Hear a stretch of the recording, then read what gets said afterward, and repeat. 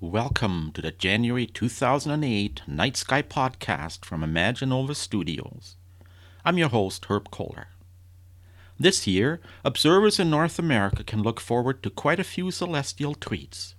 There's a total lunar eclipse in February, the moon occults Neptune in September, and passes in front of the Pleiades star cluster no fewer than 5 times during the next 12 months.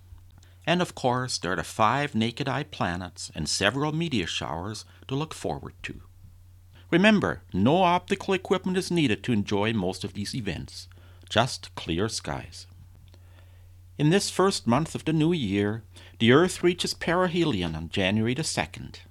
Even though this is as close as we get to the Sun, it doesn't mean that the temperature outside will be the warmest. The seasons do not depend on the Earth-Sun distance, but on the tilt of the Earth's axis and its position relative to the Sun. Most of the action in January takes place in the second half of the month.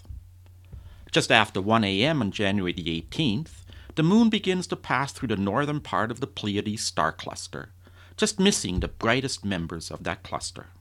The next day, Mars gets passed by the gibbous Moon.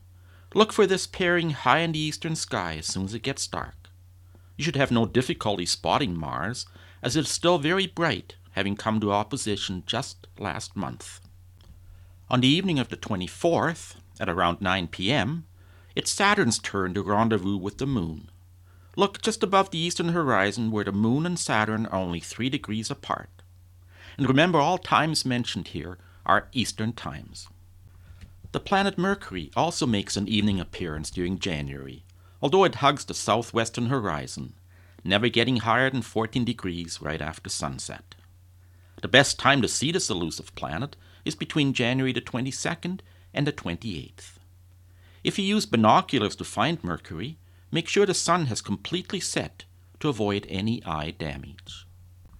The other 2 naked-eye planets, Jupiter and Venus, can be found in the morning sky.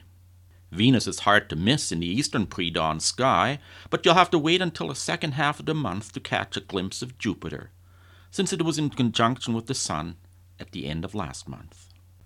On the last day of January, these 2 bright planets are very close together in the morning sky. Check it out about 7 a.m., just above the eastern horizon. Our challenge for this month is to observe periodic comet Tuttle during the first week in January. This 6th magnitude comet is in the constellation Pisces, just below Triangulum on January the 1st. Use binoculars, and if need be, a star chart to help you find it.